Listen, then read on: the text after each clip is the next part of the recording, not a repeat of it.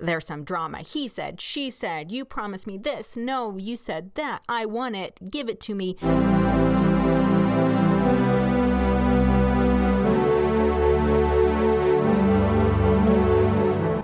Hi, and welcome to Meet Your Heroes. I'm Audrey. And I'm Elliot.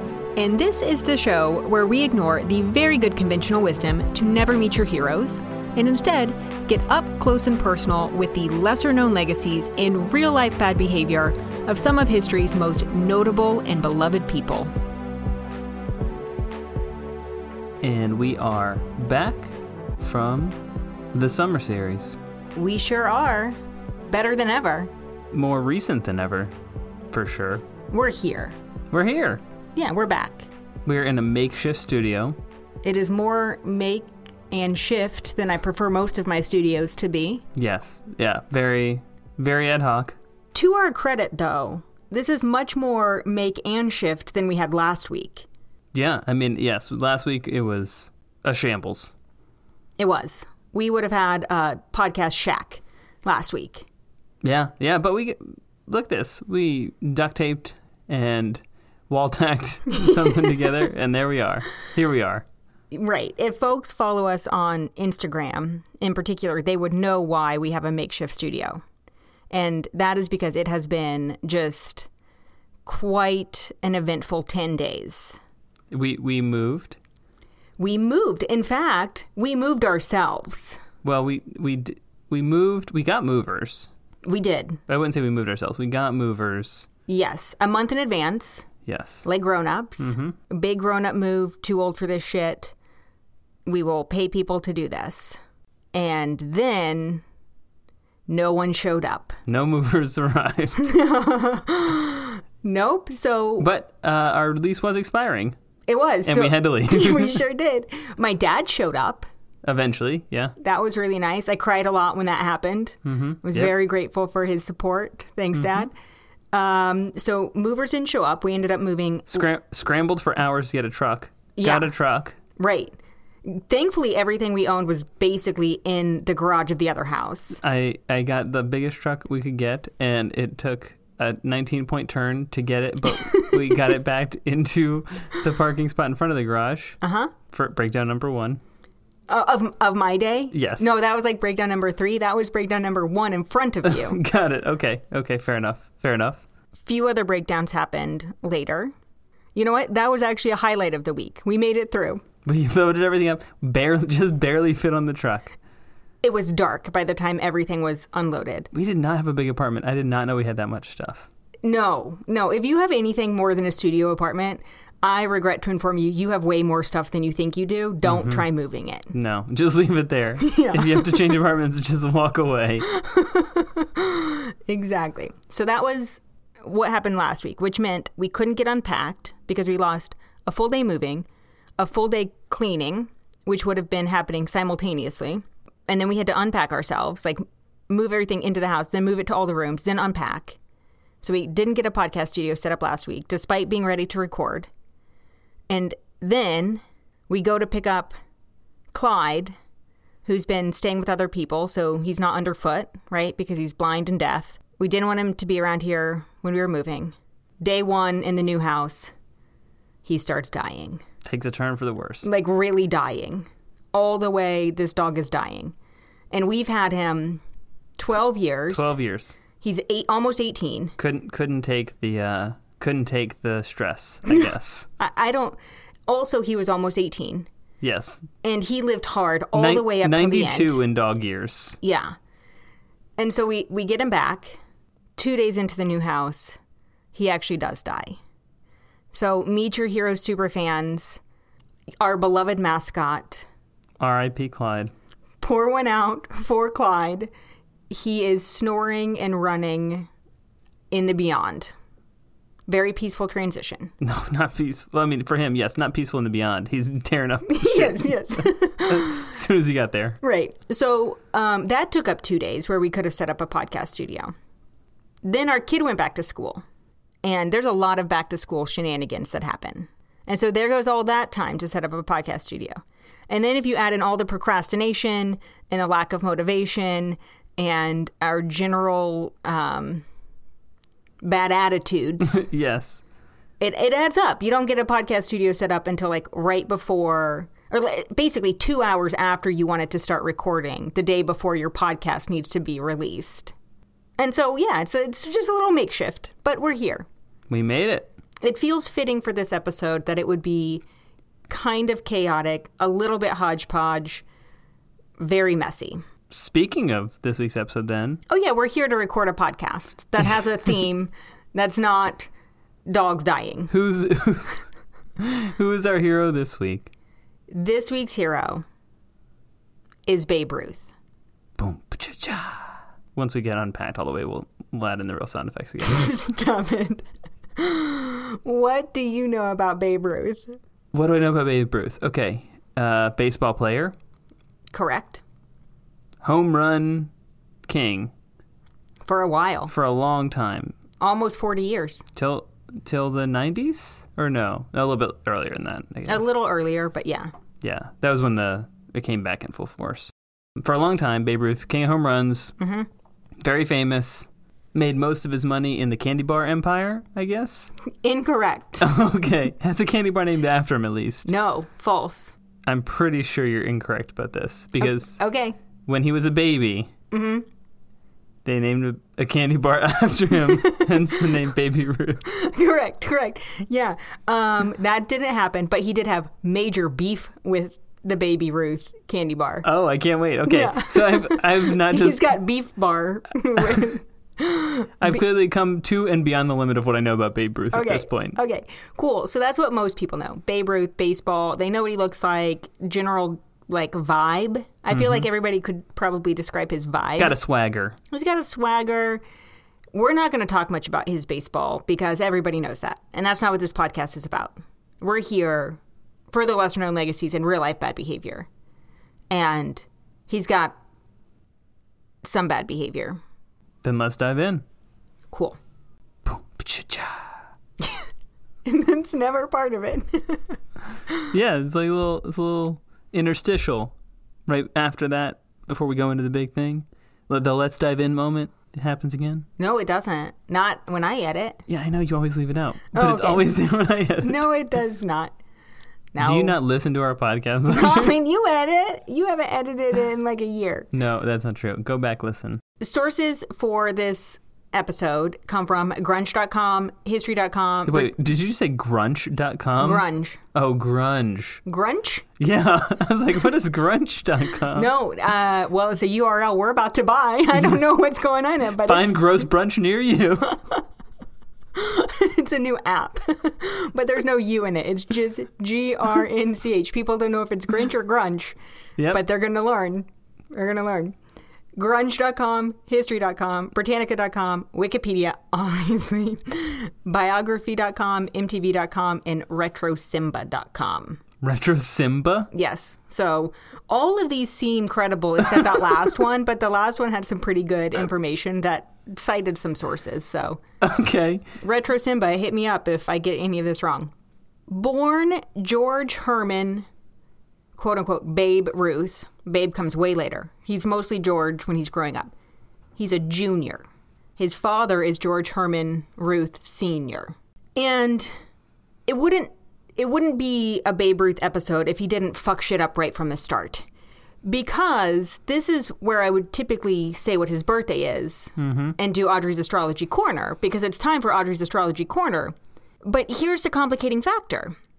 Babe Ruth, for the first 20 some odd years of his life, thought he was born on February 7th, 1894. Mm-hmm. He was, in fact, born February 6th, 1895.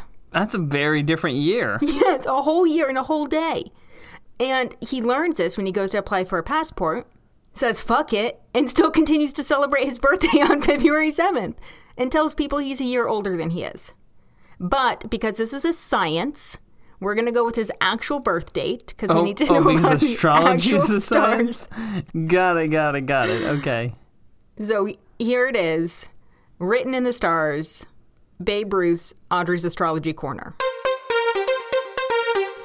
Being an Aquarius born on February 6th These people are defined by their honest, open, and imaginative nature.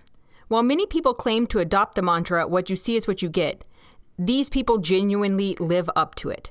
In all of their dealings, social and professional, they believe in interacting with honesty and straightforwardness.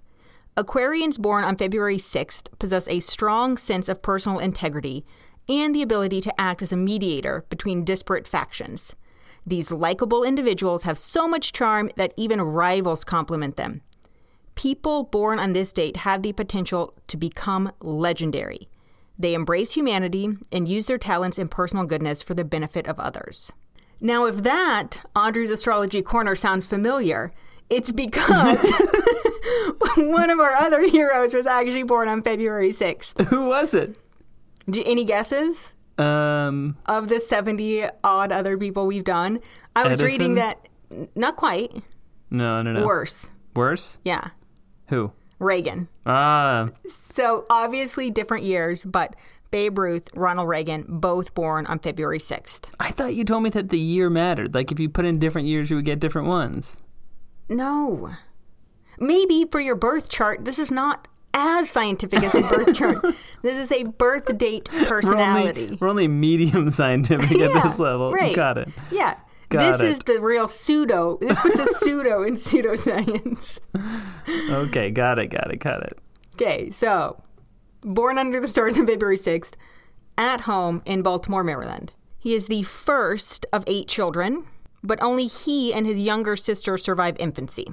Oh, shit. That's a lot of kids that died. It's a lot of watching his siblings die as babies, yes. So his parents, Catherine and George, they're both from Maryland. It's a working-class family all through his early childhood. His father had odd jobs like selling lightning rods. He operated a streetcar. Okay. And then eventually started running a saloon. There's not a lot about his childhood anywhere except his own autobiography, interestingly enough. But Britannica.com had this to say about him. Quote, "Since neither his busy father nor his sickly mother had much time for the youngster, George roamed the streets. Engaged in petty thievery, he chewed tobacco, sometimes got drunk, and repeatedly skipped school, and he had several run-ins with the law. In 1902, this makes him 7, his parents sent him to the St. Mary's Industrial School for Boys, which was an asylum for incorrigibles and orphans run by the Xaverian Brothers Order of the Roman Catholic Church." So at 7, he's so incorrigible, his parents sent him to live with orphans. I'm just surprised that if you have all your other kids die at this point. I think they were probably dealing with a lot of that at the time, and Sure. They couldn't get their alcoholic 7-year-old son to stop running the streets. So they sent him to this school. That's a rough life. Yeah, really rough. But the school was pretty strict with his expectations. They had this idea that all the children there would, learn skills, help with the overall operations of the establishment. They were repairing stuff. They were doing carpentry and even sewing, which Babe was notably good at. And so a fun fact, Babe Ruth preferred to be his own tailor even when he got more famous. Interesting. In addition to the structure and discipline that he lacked previously, while his dad was busy and his mom was giving birth to dying babies and dying herself of tuberculosis. Oh, she dies? Yeah. Okay. When he's 17 or so. It's at the school that Babe finds baseball. In his autobiography, he said that learning how to be good at baseball allowed him to, quote, escape obscurity and poverty. Yeah, that sounds true. Yeah, it did both of those things for him. By the time he's 15, he's very good at baseball, primarily actually as a pitcher, as a left-handed pitcher. There were not very many of them. Okay. And he was very good and unique at that. He did get better as a hitter, obviously. It's his pitching that catches the attention of this guy named Jack Dunn, who owns this minor league team that grooms players for the Baltimore something at the time. And the famous somethings. And he keeps an eye on Babe. And by the time Babe is 19, he's like, "Hey, you're very good. I'll give you $600 to come play for my team." And Babe's like, "That's my ticket out of poverty," in 1914 or whatever. His fame and notoriety pretty much skyrocket from there. He's 19. He's got this baseball contract with the it's eventually, very quickly, with the Boston Red Sox. So he had that like feeder minor league team into that. He's mostly pitching. And that same year, he meets and marries a woman. Actually, let me clarify. He meets and marries a 16-year-old girl named Helen Woodford. Yikes. He's about 20. The too long didn't read version is she worked at a diner counter where he was like getting sandwiches during practice. Woos her. They get married pretty quickly. He spends 5 years in Boston before being sold to the Yankees in 1920 for $125,000 plus a $10,000 a year contract, which is just like bank for the time, especially for pro athletes. So he's traded to the Yankees, I think would be the term, right? Traded, maybe that's what you would say now. He's at this point starting to build a reputation as a home run king. He's gone from pitching to hitting. He is also starting to fully destroy his personal life in his early 20s. Helen, his first wife, is described as being, quote unquote, tolerant at this time, which seems like a really gross understatement. In my opinion, and I'm just going to editorialize here for a second. All right. What actually seemed to be happening in the early years of that first marriage was that Babe married a young teenage girl right as his fame and power was taking off, tons of financial success, and this created this enormous power imbalance, which, he essentially got to do whatever he wanted, and she had to, quote unquote, tolerate it or leave. And so she had to tolerate it. Everybody knows that behind the scenes, he's sort of crashing and burning. Chronic philanderer, unapologetic philanderer. In fact, during these years, his womanizing almost gets him killed multiple times. Literally almost killed. Almost gets him killed? Yes. In 1921, he is romanticizing the wife of a Louisiana politician. He's telling her, "You're the only one," even though he's very clearly married and everyone knows he's married. But when she finds out that he is also sleeping with tons of other people, she grabs a butcher knife and chases him onto a train. Like, I don't know what that looked like. Like, get out of here, get on this train? Yes. In a separate incident, a husband shows up at a hotel room with a gun, threatens him. He runs out, like the classic, like pulling up his pants, running out of the hotel room shtick. When he's traded to the Yankees, he moves to New York City. All of these like sexcapades get amplified to the nth degree, which is why it is such a surprise when one random day in 1922, Babe and his wife Helen walked into practice with a 15-month-old daughter that they claimed to be their own. Wait, just one day? There's a 15-month-old? Yes. Not a single one of the Yankees, not the managers, not the players, not any of his friends behind the scenes had ever heard Babe talk about being a father. Wait, so for over a year, this kid is like just in secret? Yeah. So here's what happened. No one heard him talk about being a father, not even like, "Oh, I'm a new father." No one had seen Helen pregnant in that 15 months or before, but no one really ever questioned it. Everyone kind of just rolled with the idea that Babe was sort of enigmatic and Helen maybe just hadn't come around when she was pregnant and nobody's keeping track of her on the timeline. And everybody buys this story, including the little girl who's named Dorothy. Until Dorothy is 59 years old, when she finds out that, yes, Babe is her biological father, Helen is not her mother. Dorothy is the daughter of Babe and one of his mistresses, Juanita Jennings, with whom he had had an affair in 1920. Her name was Juanita, right? She came around throughout this young girl's childhood as like, quote unquote, a family friend that Dorothy thought was just called Aunt Nita. And they rolled with it. They roll with it. Took her in, raised her as their own. Yeah. And so Dorothy grew up believing Helen was her biological mother. Oddly, for what it's worth, despite the fact that Babe slept with ostensibly thousands of women, Dorothy seems to be the only child that he ever knowingly fathered. That is shocking. So by 1922...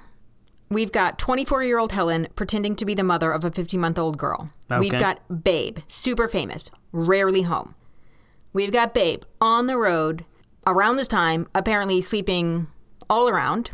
Notoriously, around this time, he slept with every sex worker in a brothel in St. Louis. At the same time? By the time he left St. Louis. And to be fair, it says every sex worker. That could be like 2 or that could be like 15. I don't know the size of this brothel. It's just like in infamy. Worked his way through yes. the roster. Preferred the intimate relations of sex workers because he really just wanted to have sex and he didn't really care about relationships at all. Got it. It's like, okay, whatever, babe. The problem there is that it seems like this was pretty not cool with his wife. I mean, she's been pretty cool so far. Like, yes, so far. This is around the time she has her breaking point. She's like, maybe if you slept with only half the women in that brothel, this wouldn't be an issue. But too far. The real issue comes in 1923 when Babe not only has sex with another woman, but falls in love with another one. All the sleeping around Helen can deal with, the falling in love with someone else, no dice. He falls in love with this aspiring model and actress named Claire Hodgson. And at this point, Helen takes Dorothy. She goes and moves into one of their other homes. They're there a couple years. By 1925, Babe and Helen officially separate. They've been married a decade, but shit's not going well. Hasn't ever gone well, to be honest. Yeah, they were making do, but it was not going well. No, it's not going well. His marriage is falling apart. His career also stumbles at this time in 1925. It's this time in his career that is called the bellyache heard round the world, where he misses almost the entire 1925 season. At the time... Wait, why? Well, so they said intestinal issues. Do you want to guess what it really was? Food poisoning? Syphilis. Okay, got it. Syphilis. Yeah, and again, we've talked about STIs before, and we don't want to attach any stigma to this. There's no shame in getting STIs. The issue was that if he had contracted syphilis, which was very likely, and it progressed to the point where he was very ill, while also still having unprotected sex with dozens and dozens of people, it is highly likely that during this time period, Babe Ruth infected dozens and dozens of women with syphilis. Low-end estimate, dozens. And that sucks. That is unacceptable. Syphilis, not the bad part. Knowingly giving syphilis to other people, the very bad part. Because of this, and because of the multiple years of unpredictability regarding his professionalism and missing season, quality of performance variations happening, after his 1922 contract expires in 1925 or 26, whatever length of year it had, the next one he signed actually had to have a morality clause in it. Morality clause? How do they enforce a morality clause? Well, they insisted he not drink alcohol and that he had to be in bed by 1 a.m. during the season. They hired a private investigator to follow him and make sure that this clause was honored. It was not, and they did nothing. Okay, got it. Yeah. Anyway, by 1926, Helen has moved out of their New York house and into the home of a childhood friend in Boston. His name is Edward Kinder. Helen and Babe are still legally married, but she's living with this guy, Edward Kinder. I assume he's her lover as well, not just childhood friend. Okay. One night in January of 1929, Dorothy's at boarding school. Edward's at a boxing match. Helen takes some sleeping pills, which I would guess was also followed by some alcohol.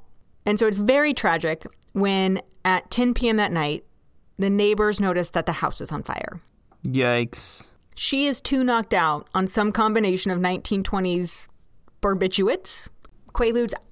I don't fucking know what sleeping pills were in the 1920s. Heroin? I don't know. But yes, it's got to be so strong, right? Yeah. It's like the beta version of sleeping pills. Considering every single thing else was treated with cocaine. Yeah. It feels like heroin's your other option, really. Yeah. I don't know. She's knocked out. She dies. Yikes. Someone runs to get Edward at the boxing match, and he's like, oh, yes, the person who died is my wife, Helen Kinder. They make funeral arrangements. They think he's next of kin. He's in charge of it. But her picture gets printed in the paper. This woman died in a house fire. It's very tragic. They're in the Boston area where she's from, and her friends and Babe's friends and lots of people see her picture, and they're like, no, her name's not Helen Kinder. That is Babe Ruth's wife. And so they call the police. The police come in, actively stop the burial. What? And they're like, hey, this is Babe Ruth's wife, not your wife, Edward Kinder. Like, what the fuck, dude? And he was like, I don't remember saying she was my wife. And they're like, you literally said it right here. We wrote it down. You said, that's my wife. It's not your wife. So they have to stop everything, go get Babe. He's the next of kin, so he has to decide what to do with her. He says to the papers who contact him, they're like, oh, how do you have a statement about that? And he says, well, obviously, my wife and I have not lived together for the last 3 years. During that time, I have seldom met her. I have done all that I can to comply with her wishes. Her death is a great shock to me. Then he puts on this huge show of a funeral, invites the press. He's seen like crying. It could be sincere or whatever, but he has this, there's like pictures of him like holding her family, crying. He's crying. He hasn't like seen this woman in years. He makes a thing of it. He makes a shit about her. He makes a much bigger deal of it than he ever did the time they were together. Right. So she's dead and buried. 3 months later, he marries Claire, this woman that he's been in love with for years. Throughout the rest of the 20s and 30s, he has some up and down seasons. And he decides that even though he holds a record for most home runs, he's the most famous baseball player in the world, he really wants to up his game a lot. And so what he does is the cool thing for people playing sports to do in the 20s and 30s. Do you know what that is? Barbiturates? Steroids. Okay, close. Yeah. That was close. So he's like, oh, steroids are all the rage. 1, it's going to make me very good at sports. 2, it's going to make me very good in bed. Spoiler, it does the very opposite of that. It does make him good at sports. It doesn't, because What? his steroid of choice comes from sheep testicles. Oh. So what it does instead is make him violently ill. Oh, Just yikes. terribly, terribly ill. He misses a whole nother set of games that the franchise has to blame on those quote-unquote intestinal issues. So far, his intestinal issues have been syphilis and sheep testicle juice? Yes. Okay, got it. So it does not go well. Mid-1930s, at this point he's 35, 40, he gets to the end of his baseball career. If you follow baseball and you care about this, there's some drama. He said, she said, you promised me this. No, you said that. I want it. Give it to me. About what? It's contracts, money, power. Oh, got it. Back and forth between teams. He thinks other people will sign him. They never do. Somebody promises part of a franchise. That never comes to fruition.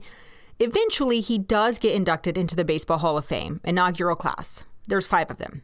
All 4 of the other ones get a manager's contract for teams. He does not. This really pisses him off, but...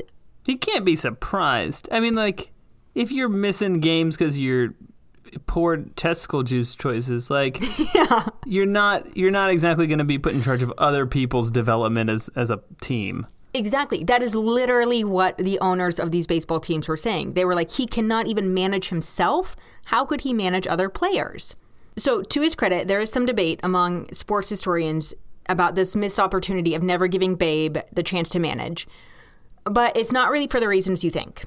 So no one... I thought it was because everybody thought it would be fucking hilarious. And he just took a whole team to a brothel the night before the game. Be like, go for it, fellas. It's like worked for me. Original Ted Lasso, where you're trying to sabotage your team. You bring Babe Ruth on. Yeah, exactly. It just destroys it.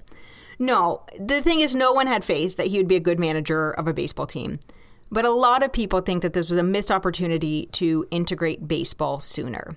So Babe was one of the only players seen making a public effort to befriend black players and various well-known black people of influence outside of sports.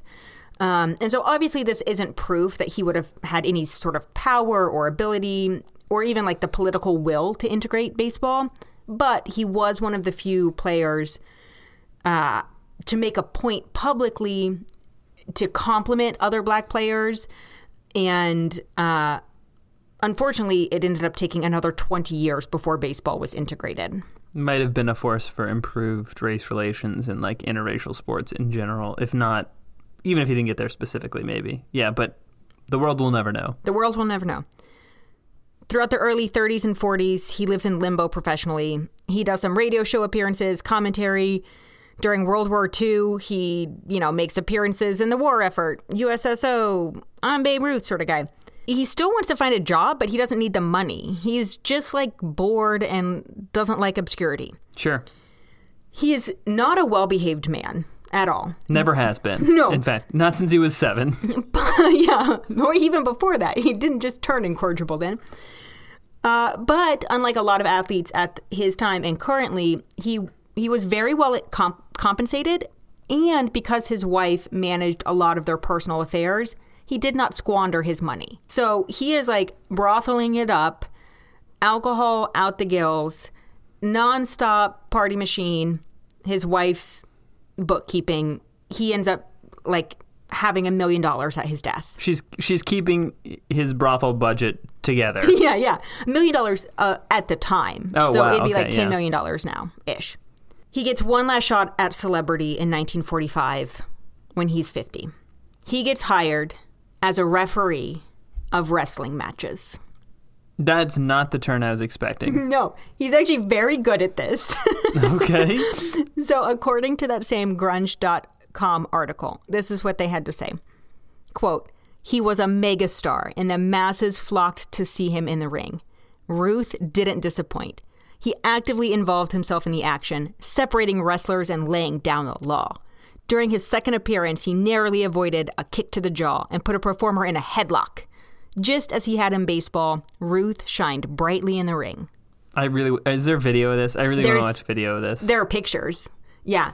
He loves mayhem. It's just mayhem. Yes, it's just mayhem. He just loves mayhem. He cannot get enough. He's a 50-year-old retired baseball player with essentially $10 million in the bank, all the sex he could ever want, all the booze he could ever want. And the thing he does is go to like amateur wrestling matches to be a referee just so people come cheer him on. What's the Venn diagram center of celebrity and mayhem? It's refereeing a wrestling match. Exactly. Same time as this opportunity is starting to take off, Babe starts to experience some debilitating pain in his throat and his head. By the time it gets really bad, he could not talk or swallow.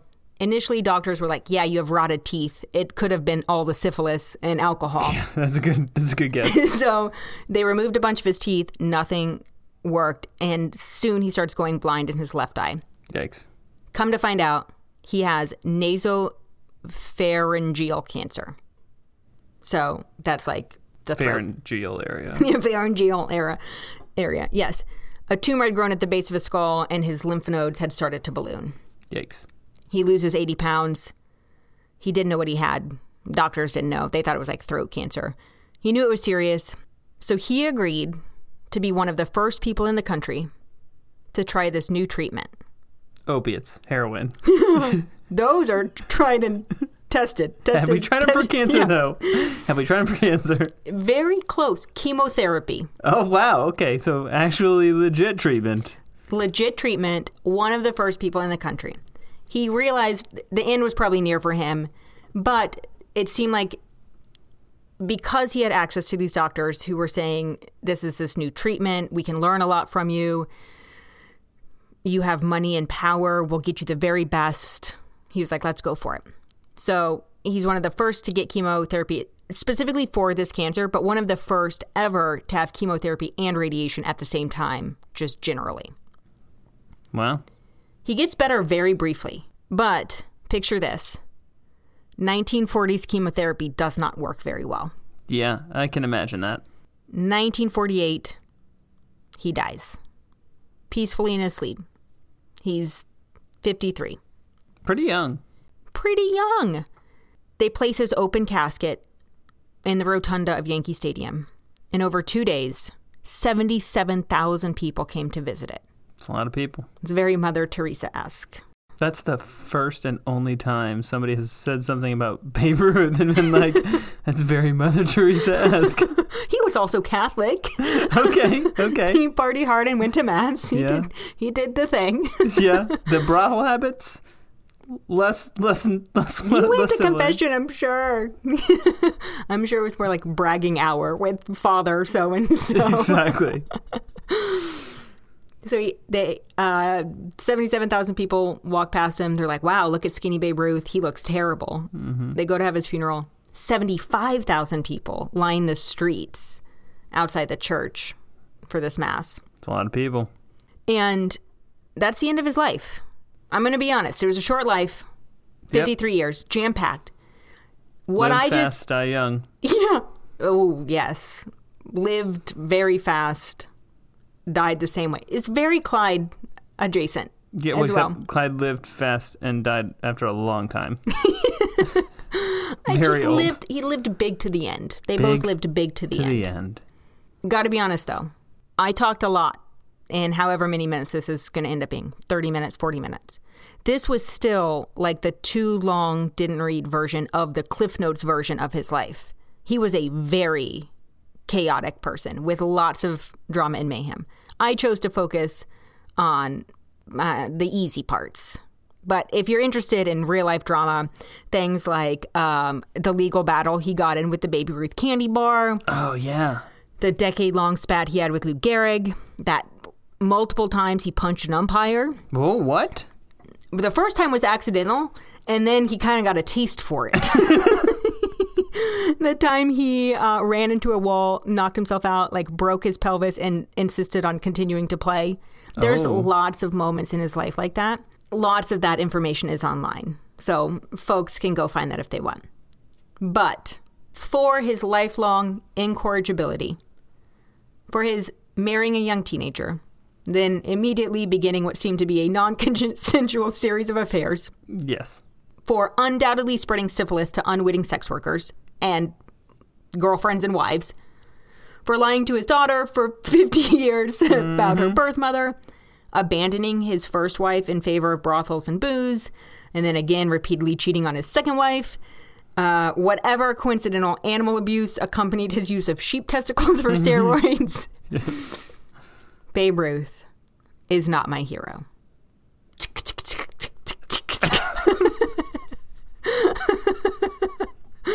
That's how it goes? That's close enough.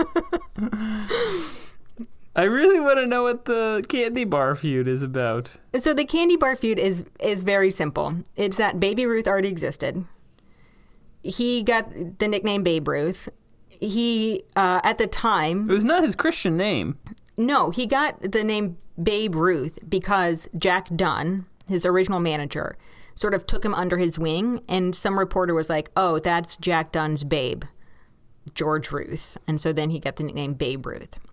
So you know how celebrities now, they get like a makeup line or a clothing line or whatever franchise line? Candy bars were a big thing at the time. Okay. So it's like post-World War I, pre-World War II, right after the Depression, you're starting to get some like candy bar. Sugar is back. You can use it again or whatever. Mm-hmm.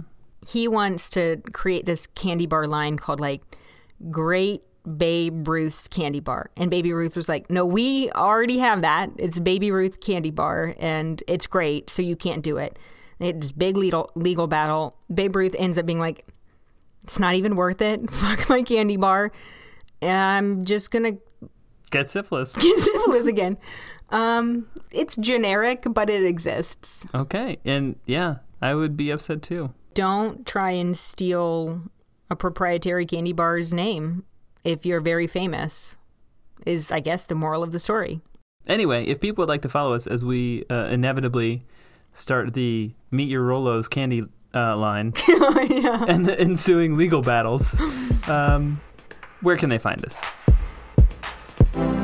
They can find us on social media at Your Heroes Pod or on our website at meetyourheroespodcast.com. Yep, and please like, share, rate, review, spread the word, tell your friends. And until next week, don't be a hero. Don't be a hero. Bye.